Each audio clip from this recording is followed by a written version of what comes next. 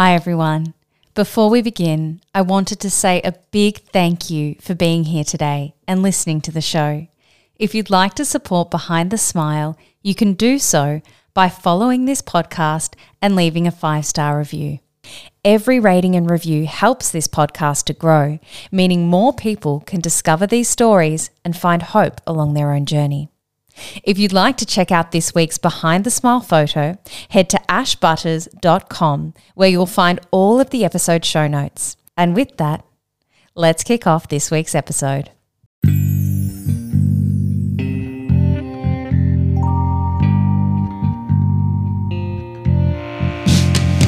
Welcome to Behind the Smile with Ash Butterss, a podcast designed to reveal the truth behind the masks we wear. Together, we look to demystify the human mind and its behaviours in relation to mental health, trauma and addiction. My name's Ash and I'll be your host as we uncover the real stories of people's pain and the steps they've taken to live a life of freedom in recovery. From sobriety to spirituality, join me each week as we uncover the reasons why people seek recovery and how their lives have changed by living one day at a time. Hello everyone and welcome back to another episode of Behind the Smile. Today is a very special episode because as of tomorrow, which will be the 8th of August 2023, Behind the Smile will be 1 year old. So to celebrate this milestone, I wanted to invite someone into the studio who is very special to me and somebody whom you've all met before. If you've gone back to the earlier episodes, this was my first ever guest on the show, episode 2. And with that, I'd love to welcome Dad. Hello. Hi, how are you? Great to be here. I'm well. Welcome back to Behind the Smile. It's great to be back a year later. Yeah. It's crazy, isn't it? Like, where did that year go? Yeah, I know. I suppose that's the life of the entrepreneur, is that we get focused on something and time just becomes irrelevant in some ways, and we, chasing our dream and getting on with it. And yeah, it's so different, isn't it, from living that existence where for me it often felt like Groundhog Day, even though I really enjoyed working for these Fortune 500 companies and having a purpose in a way. It wasn't my purpose. It was somebody else's purpose. And so it still really felt like work. It was that 9 to 5 grind and I wasn't particularly inspired a lot of the time. Whereas, life is looking really different today. And I'm just really excited for this conversation. To do things a little bit differently, I've gone back to the Ask Me Anything format of the show. I love these episodes because I like that it enables our audience to get to know whoever's speaking a little bit better. Mm-hmm. I always find that I can be my most vulnerable in these kinds of episodes and share what's going on for me currently as well, and likewise for my guests. So thanks for helping me tackle these questions today. We did put it out to the audience to write in and ask questions, and we've had some really brilliant questions come through. But to kick things off today, I believe you've got a question for me. I do, and it's all about your recent journey, and I suppose to condense it down, it's really about what's been the biggest lesson you've learned when you conceived Behind the Smile and then had the courage to hit the go button and leap away from that corporate career and become an entrepreneur. Tell me about that. Yeah. Wow. I guess like we just said, it seems quite surreal to be sitting here 12 months on from the launch of that first episode, which was my recovery story. And that it really did feel like a coming out in a way to be able to share my story in such a vulnerable way where there was really nowhere to hide. It was just myself and a microphone sharing my story. I had come out publicly on social media about 6 months earlier. So when I turned 2 years sobriety, I put that on my social media, and that was the first time I'd sort of let people know what was going on. Yes. Other than that, it had really just been my friends and my family. So it was almost like an extension of that, but it was also, it felt like a really brave step because in that moment I was really putting out to the world, this is me, this is what I stand for, and this is my mission and my purpose.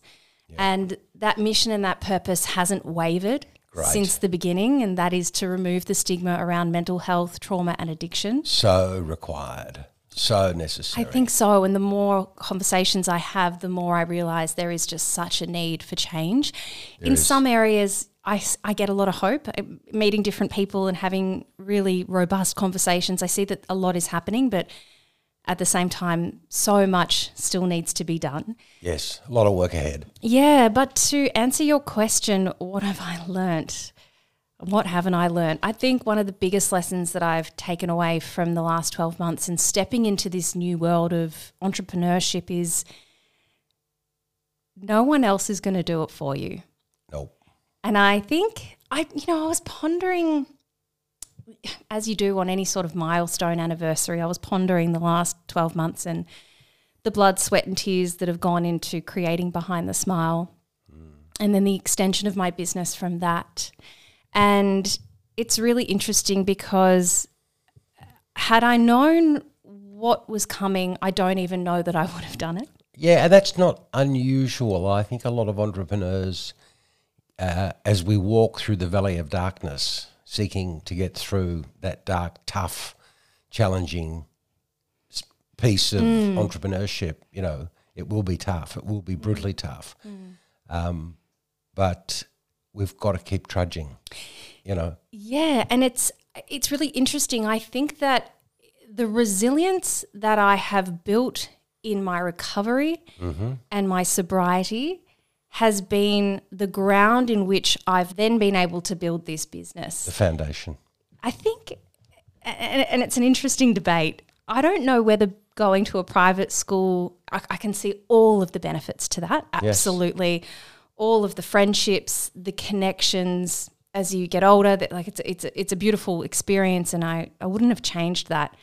But I wonder how much of my personality got used to things being a little bit easier than maybe they were for somebody else going through the education system differently. And what I mean by that is I know that I've always been a hard worker, but I've managed to be in environments where people supported me along the way.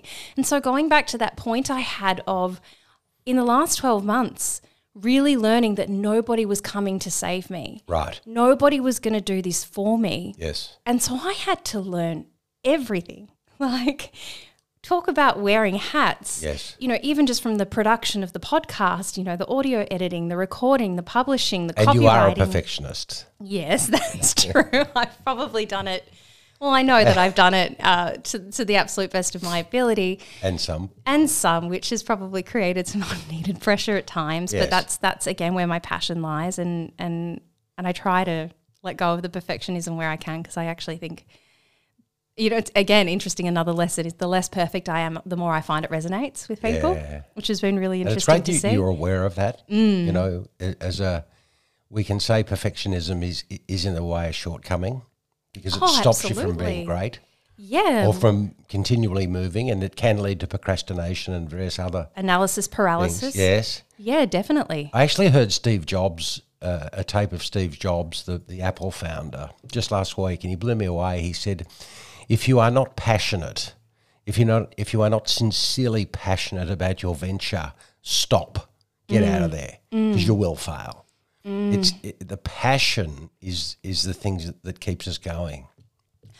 Absolutely. And I think for me, stepping into this new realm, I no longer work a 9 to 5 and I love that. But in another way, I work a 24/7. You do. That's the life of the entrepreneur. You never switch off, you never switch off. I have to be really conscious, and it's been really beneficial for me to sit down and do exercises around what are my values and making sure that I don't let the things that are important that I value, including my recovery, including my family. Yes. They're really big values for me, and quality time with my loved ones, making sure that because work can so easily take over for me and consume my mind, even I can be present with my partner but still be thinking about work, to really pull back, put the phone away, be present. That's definitely a practice that I'm still mastering as well. And have you got something in this studio or around the house that reminds you of being present or helps you to get present?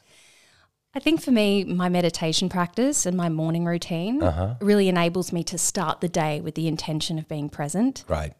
absolutely, as the day starts to get busier, I can be pulled away from the present moment. But I do try to, through that practice of meditation and mindfulness, come back as many times throughout the day as I can. I know some people will set an alarm on their phone. Yes. And it's the same when you're in early recovery. Set a reminder at the top of every hour to say the Serenity Prayer. Yeah. It just brings you back to that present moment. I don't know whether you've noticed, but at home I have a set of scales on the sideboard. No. And they're an antique set of scales, and they sit there to remind me about the balance required. Sometimes you've got to work hard, and sometimes you've got to focus, and sometimes...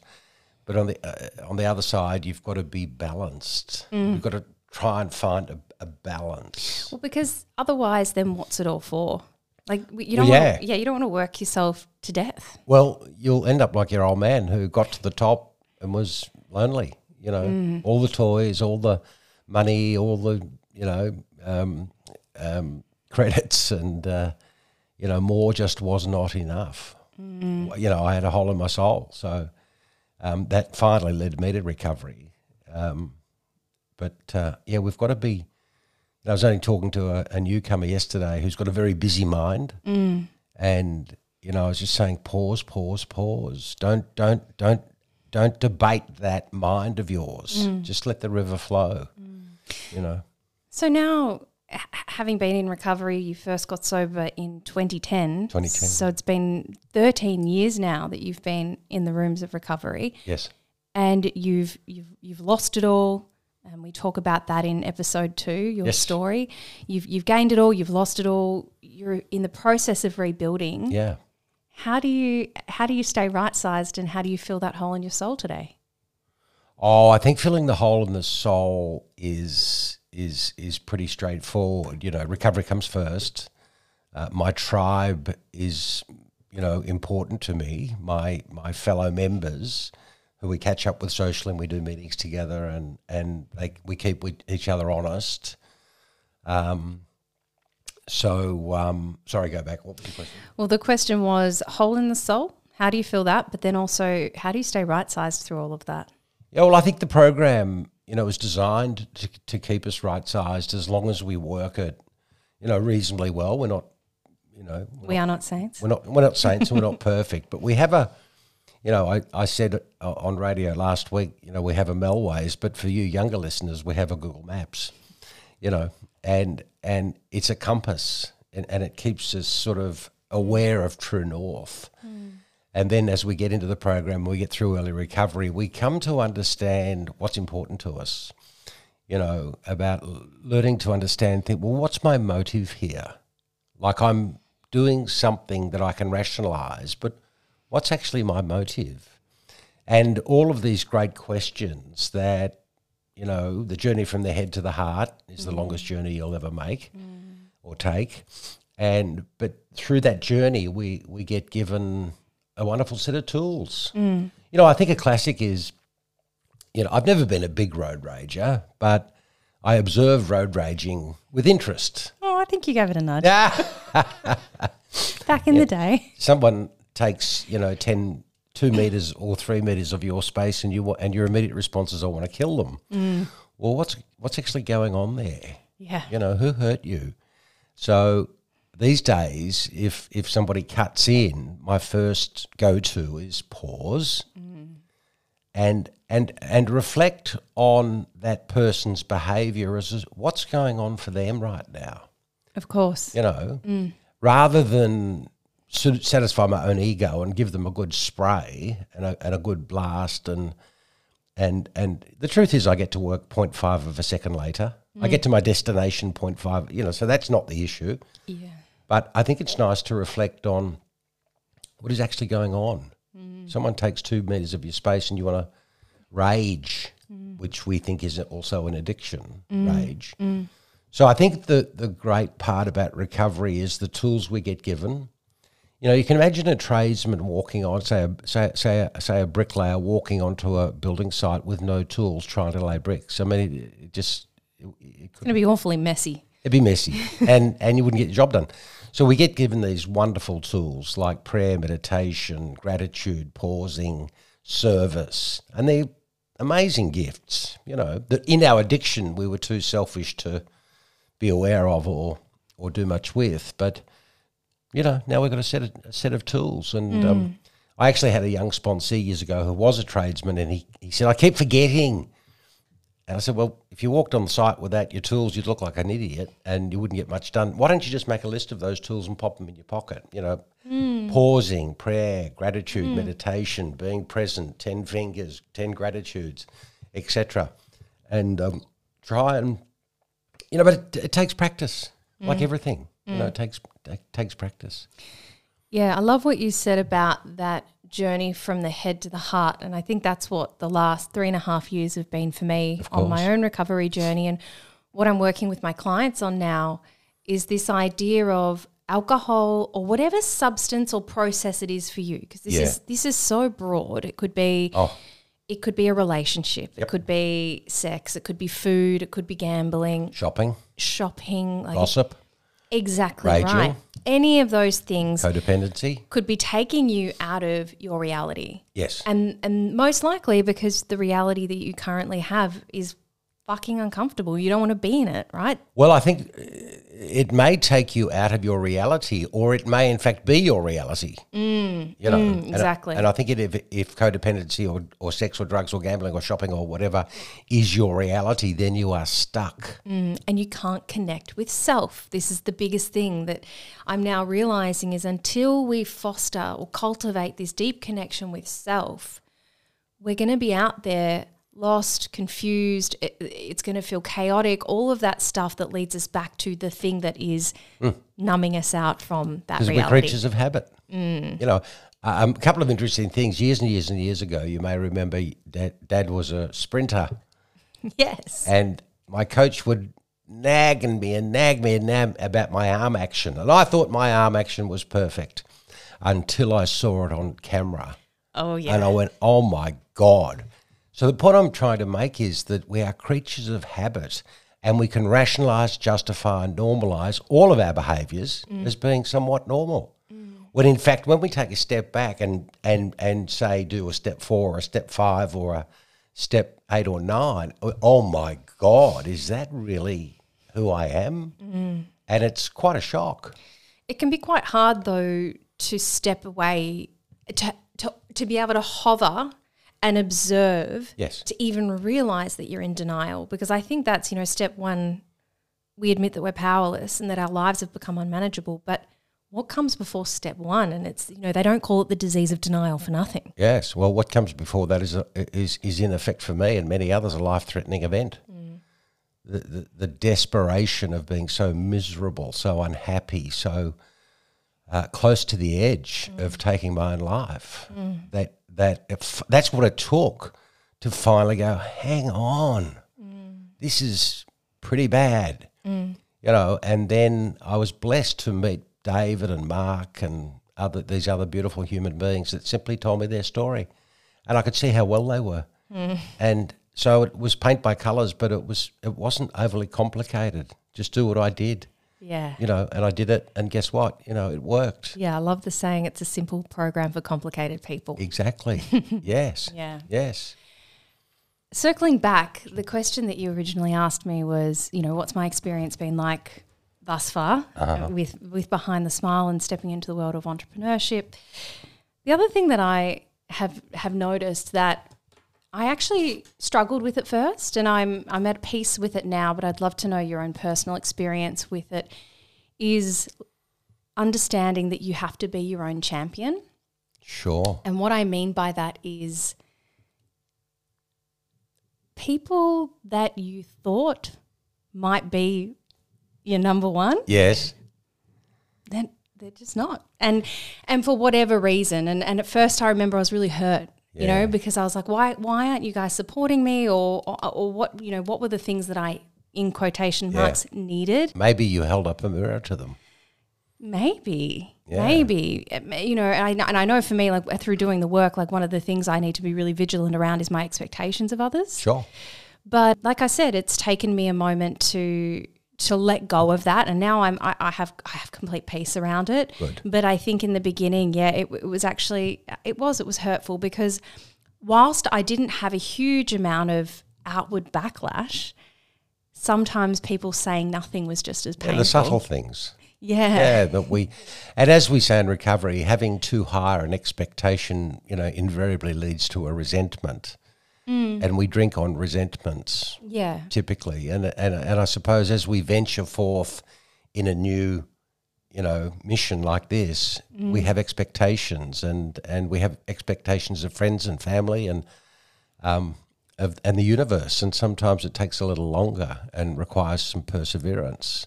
Did you ever have that? Like, did you have people that you thought would be in your corner that just, sat back silently?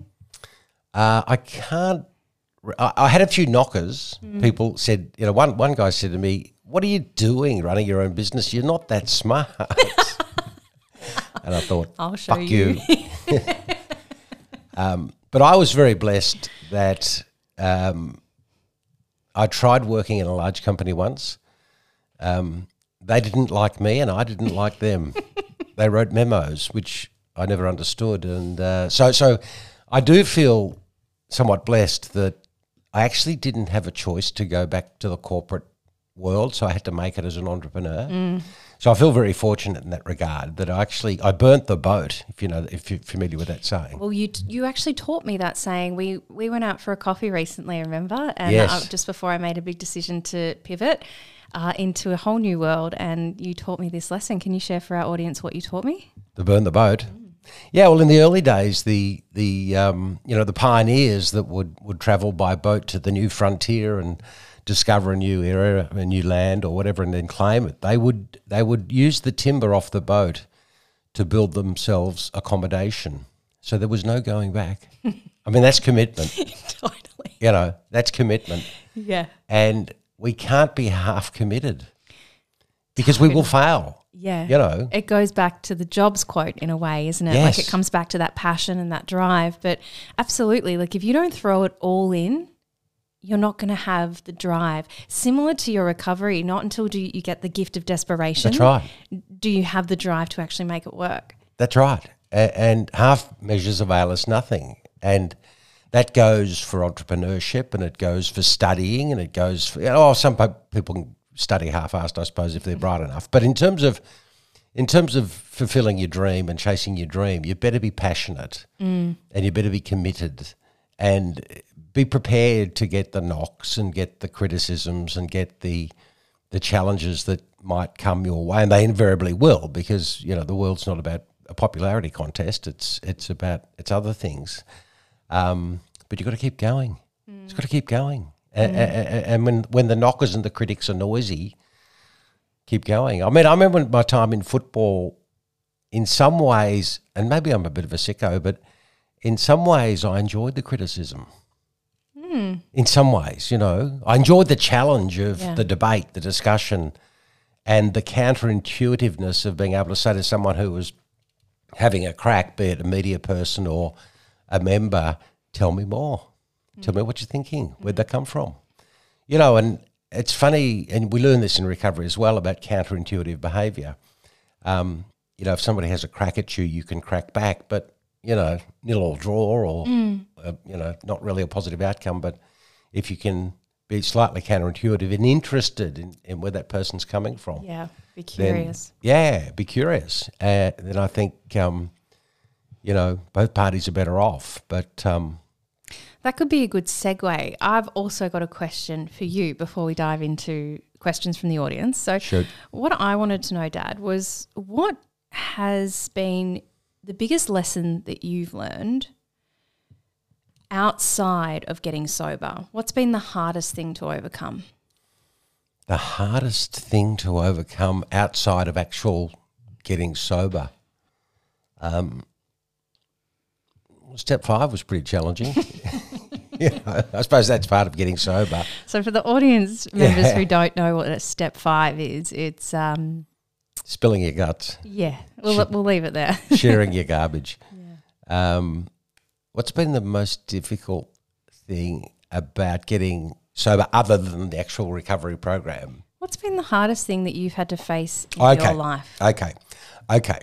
So as a teenager and an adult, business success came to me relatively easily. And I didn't have the emotional maturity, not really, to cope with all that. So I blew it, and that's fine.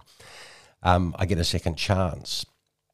I think the greatest challenge is actually learning to get to know who you really are. So I used alcohol and sex and gambling and shopping and you name it to numb, And once I pushed all of those things aside, then I stood in the mirror staring at my raw self. What were you numbing? Oh, look, I think, life's, being human's challenging. Trauma is relative. I remember when I was 5, my little sister Mary contracted cancer.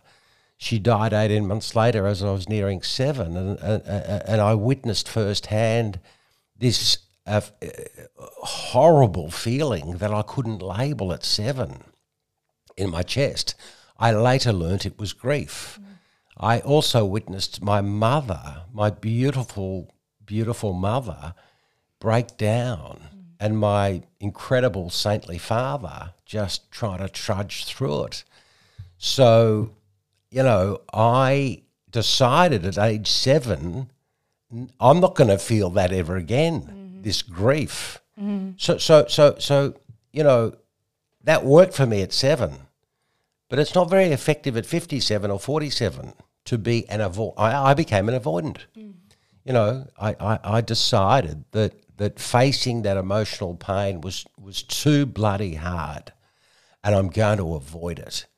And I avoided it either by being an avoidant or by numbing myself through sex, drugs, alcohol, gambling, shopping, you name it, gossip, raging, you name it, I did it. And so the hardest thing I think about, to answer your question, when we do get sober and we get quite raw, because we get to have a look at the sort of the mess in our heart, the mess in our souls, and we have to seek to address that. And I suppose that rebuild was challenging because we are creatures of habit. Not only are we creatures of habit, we are creatures of justifying our habits. We can rationalise our behaviour. And so it was really getting to that point where, okay, I got sober. That's step 1, getting sober.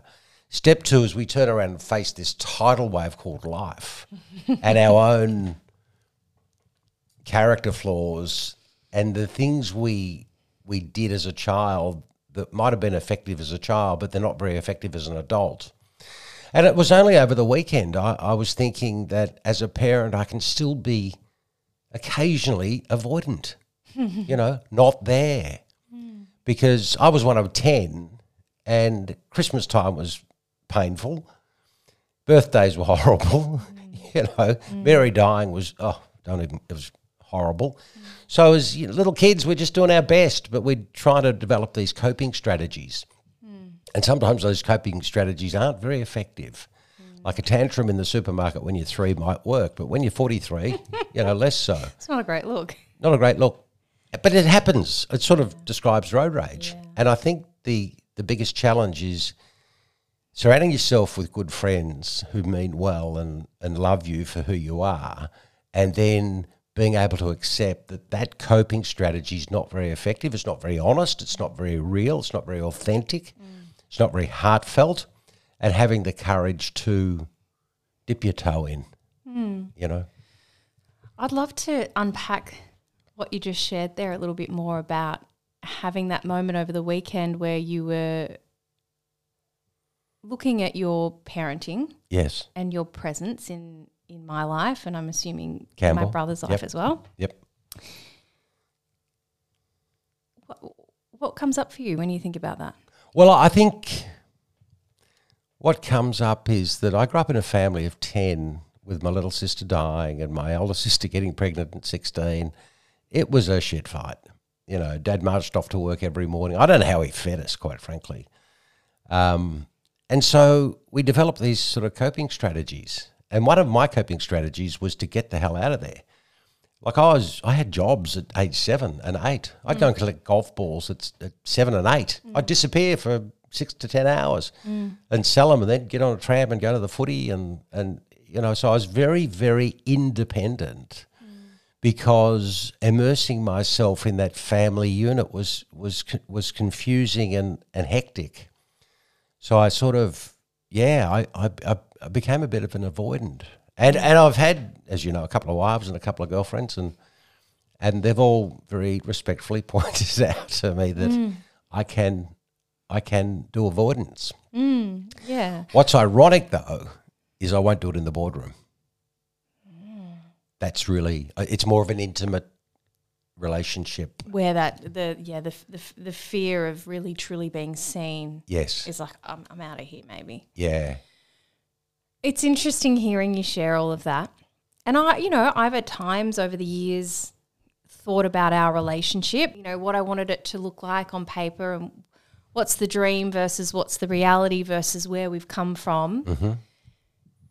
Like, I'm really good with where I am today. It makes me feel a bit emotional talking about this. Do I sometimes wish we were closer? I probably crave more frequency. Yes.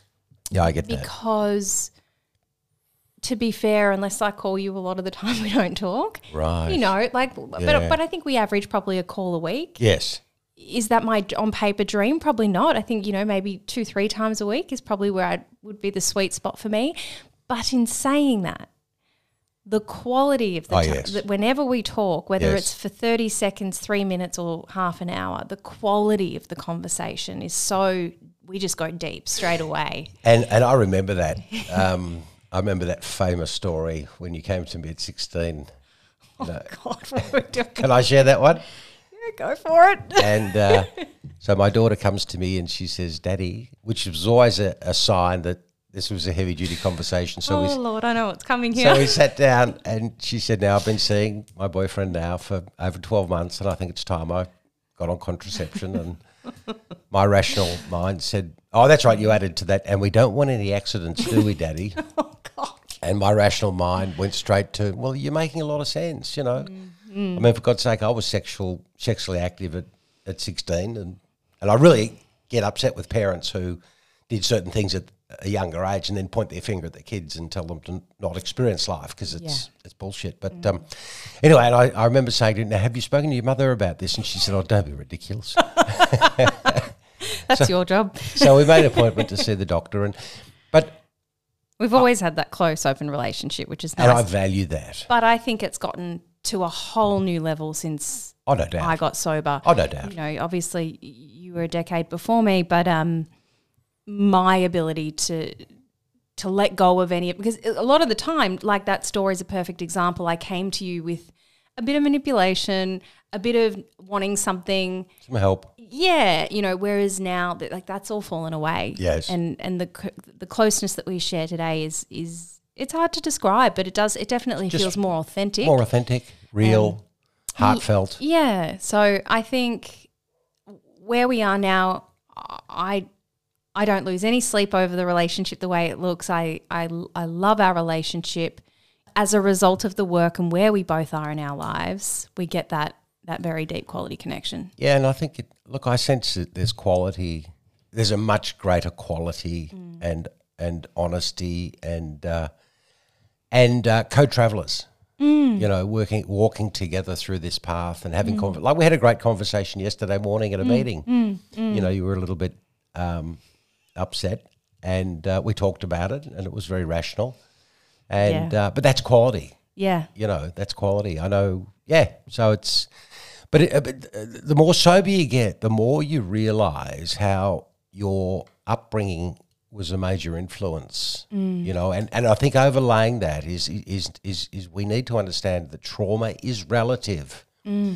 So Mary dying was extremely traumatic for me, and I had to develop skills and coping mechanisms that worked for me at age 7 that most certainly do not work for me at age 64, which I am now. And what's really interesting is when you develop those coping mechanisms that are ineffective, what also happens is there's the transference of trauma to the next generation. Absolutely. And where I see that a lot of the time is you just shared how Christmas was really difficult for you. Very difficult. Birthdays were really difficult for you. I was catching up with my sister-in-law when I got home last week from being away.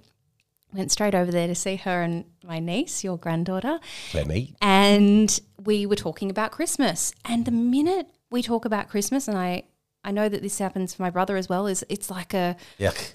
Oh, like there's a tensing and a stress reaction. Because it was somewhat traumatic. Yeah. And I probably projected that, and I'm pretty sure your mother did too. You know, we projected that. And it's interesting how with so much recovery in our family now, like it's still an area for growth. I still don't think we've gotten there. I think you'll always find another area for growth. And but I think what recovery gives us is the opportunity to look at those scenarios objectively, honestly, have a chat to our sponsor or our Code Tribe members and get some perspective around it. And that's the gift of recovery, because if we have a program that keeps us on, hopefully on true north, but there are, many, many people who are just robotic. They're on the treadmill of life.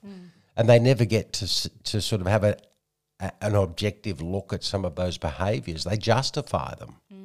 And that's sad because you're not growing. And if you're not growing, you're dying. Yeah. Hey, let's jump into one of the listener questions. Sure. Now, this question has come from somebody who would like to remain anonymous. Ms. Anonymous. Ms. or Mr. Anonymous. Or Mr. Anonymous. Or maybe neither. Anyway. In this world. Exactly right. The question is, now I think that either of us could answer this, so maybe I'll pitch it to you first and then I might jump in and add my experience as well. But the question is, okay, what has your mental health journey been like over the years? And what are your thoughts on taking medication in recovery? Okay. So when I got sober and turned around and faced life without all of the sex, drugs and gambling, etc., like that, I had to work out with the help of professionals, because it was the first time I felt for real these feelings. So I had to work out with some friends and some professionals, and there were bouts of anxiety and there were bouts, and I'd always cover that up with booze. Bouts of anxiety, tiny little bit of depression, and I think also certain behaviours that what I would describe as less effective, that were behaviours that I used, during my drinking and using years, but they were less effective in. Can you give me an example?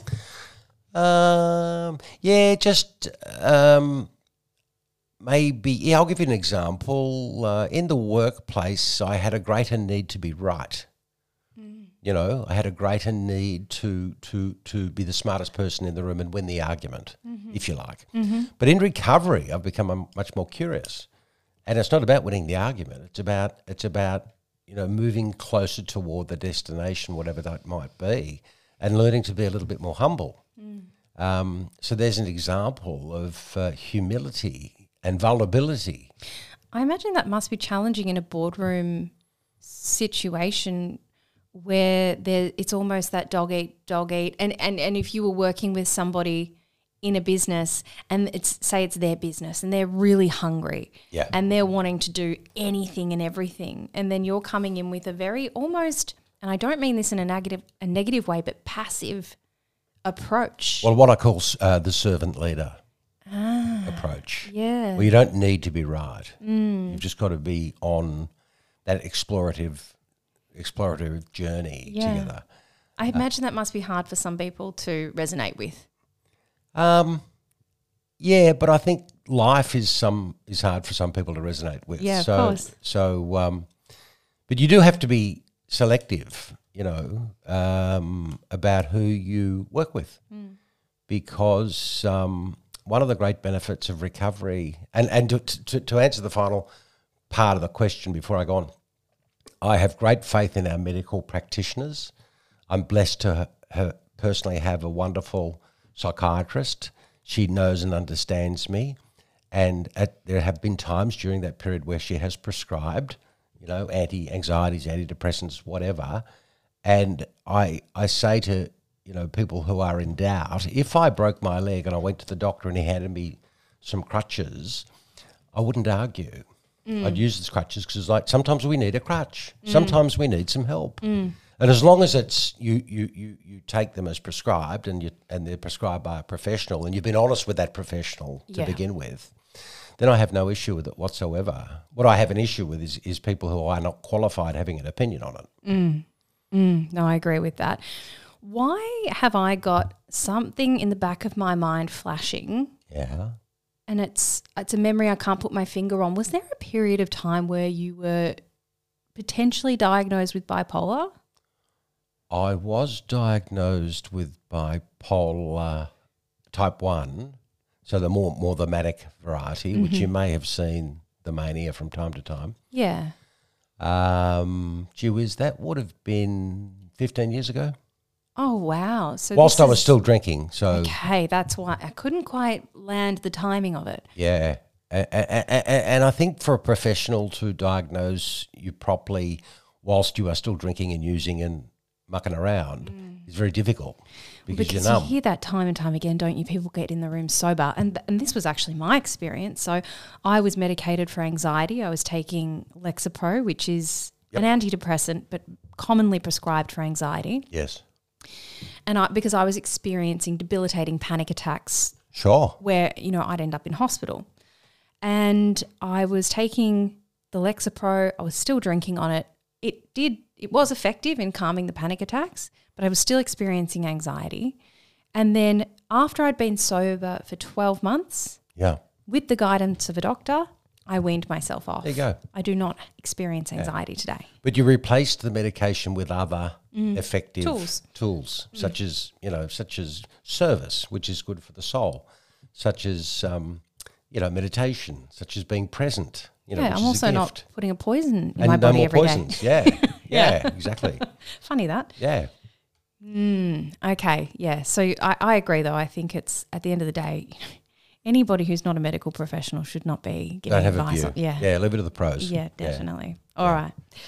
Let's roll on to the next question that we've got here. Interesting. Okay, now either of us could probably answer this one as well, so I will roll into the question. Was there a big drug-taking culture at your high school? Did all your friends do drugs too? Yeah. Well, no, that's not true. All my friends did because I was drawn like a magnet to those friends, but the other kids, I doubt it. So when I don't know if you know this, but when I was... This was the 70s for you, right? Yeah. When I was 15, I was playing football over at St Kilda. So I had a bit of a commitment. I had to get to training. But my 3 mates were shooting heroin. Wow. Yeah. At 15, they were shooting heroin. 15, 16. And so I remember they were shooting and one of them said, "Do you want to try it?" And my mind sort of went, maybe. Oh, I looked at the time. I said, I've got to get to training. So I was very blessed to have had another discipline that I had to attend to. So drugs, whether it be, hallucinating tablets, mandrakes they were called, heroin, marijuana, alcohol, were pretty common in the 70s, pretty common to quite common. But I think it's easy to forget that it's only your cohort.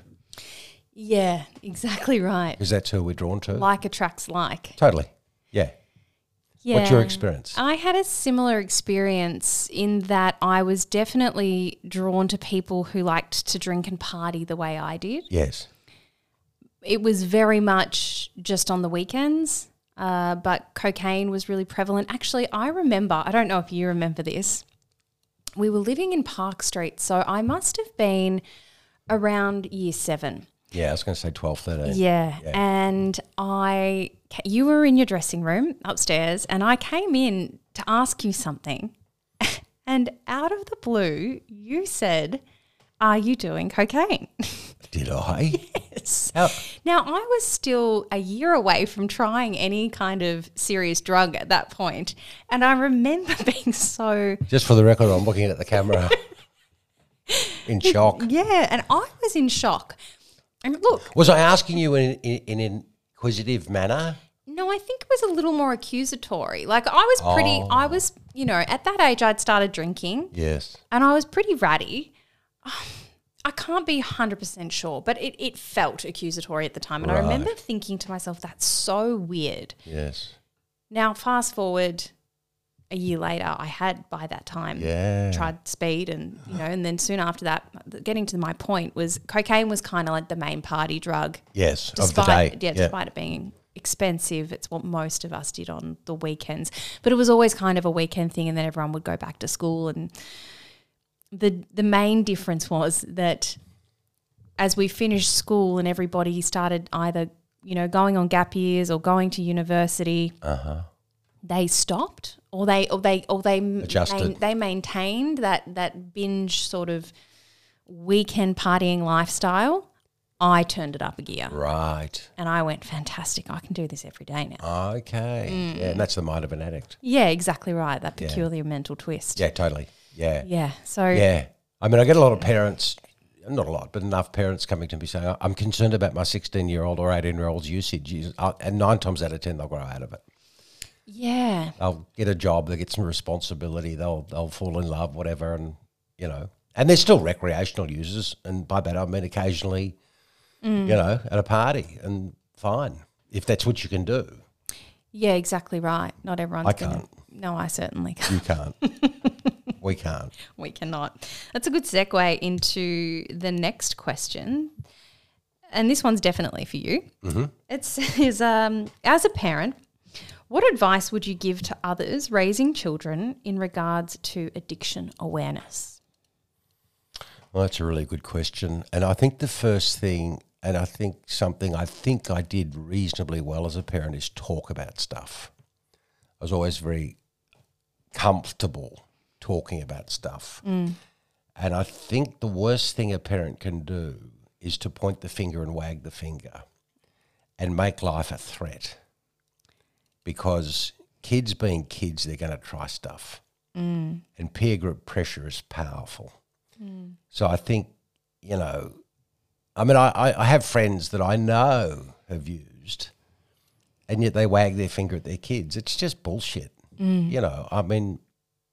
Again, communicate, invest time in communicating, the risks, the dangers, the lack of, sort of authoritarian approach to it.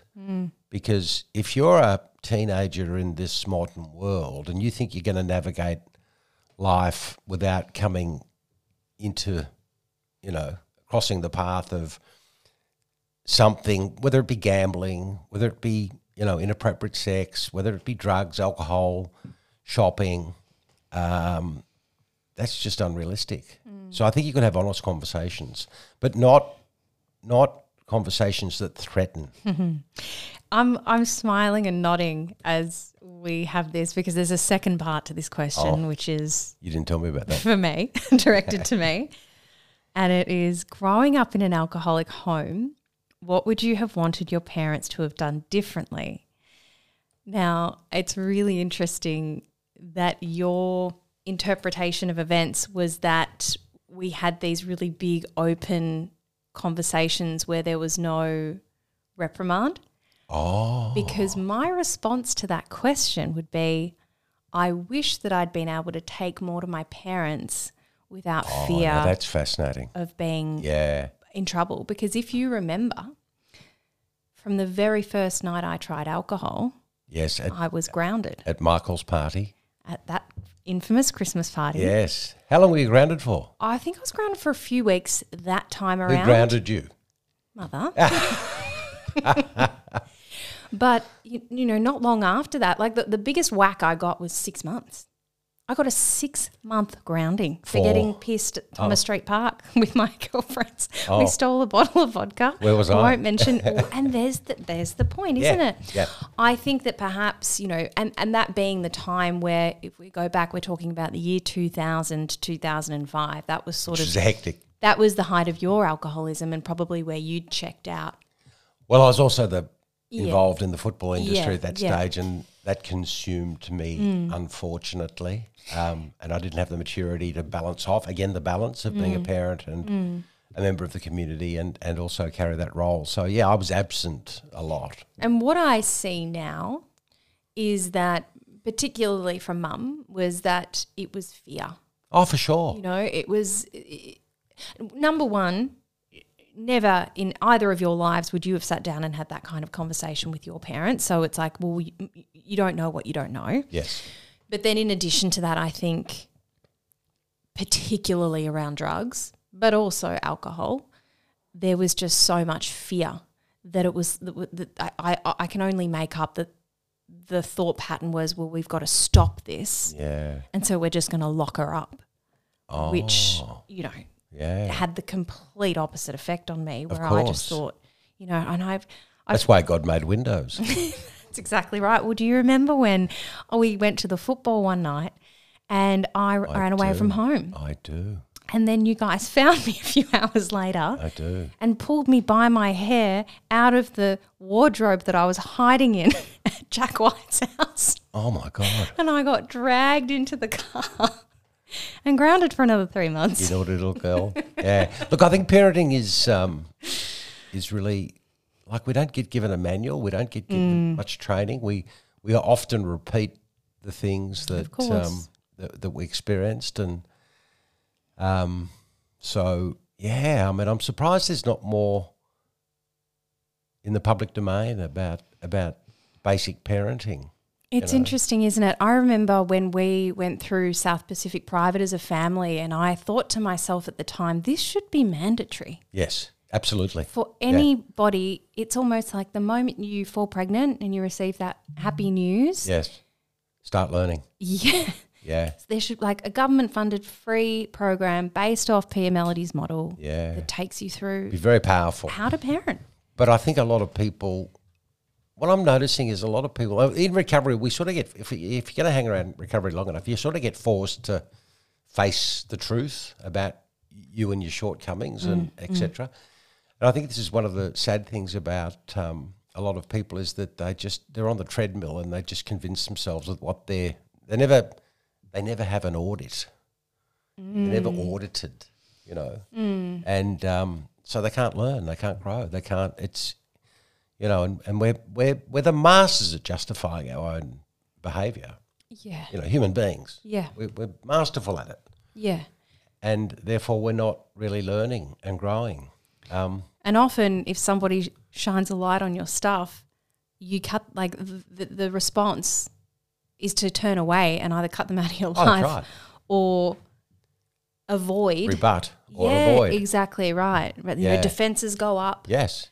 And there's that, again, it's because it's all underpinned by fear, isn't it? Yes, yes. To be able to fear and shame. Yeah, well, we were chatting about shame, weren't we, just before we started recording? Yeah, shame's a big one, Because we sort of know in our soul, unless you're a sociopathic narcissist, we do know in our soul when we're not fair, not reasonable, dishonest. That's right and wrong. We do know. Yeah, that internal barometer. Yeah. However, when you're in addiction, you can justify it. I believe that barometer it's drowning. It's numb. It's not working. It's so hard to connect to it. Yeah, not working. Whereas today, at 3.5 years sober, I can't tell a lie to say. No, that's right. Like, not even a white lie. The words can't come out. No, it's it's, Oh, I heard a very funny story the other day. It was obviously said in an anonymous meeting, but just that internal barometer is hilarious. It's always there. Yeah. Yeah. No. We're very blessed to have found it. I mean, had we been born 100 years ago, we didn't have these tools that we have crazy. Now, and we're lucky, we're blessed. This life's got a lot to offer. Yeah. It certainly does. Hey, Dad, This has been awesome. Thanks so much for coming worries. in. Thank you. I've loved it. Yeah. We say here on Behind the Smile that when we recover loudly, no one needs suffer in silence. So thanks for being here with me today. Oh, look, an absolute pleasure, and well done on the work you're doing, because not just in your own personal journey as an entrepreneur, but as a champion for destigmatizing. It's so important that we can have these conversations. And, you know, I think it was only a couple of weeks ago you sent me a note from a young lady that listened to our first potty that we did a year ago, and it was so emotional, her gratitude. So if we're making a difference, we're pretty blessed, pretty lucky. Yeah. So thank you. I feel the same way. Thanks, Dad. No worries.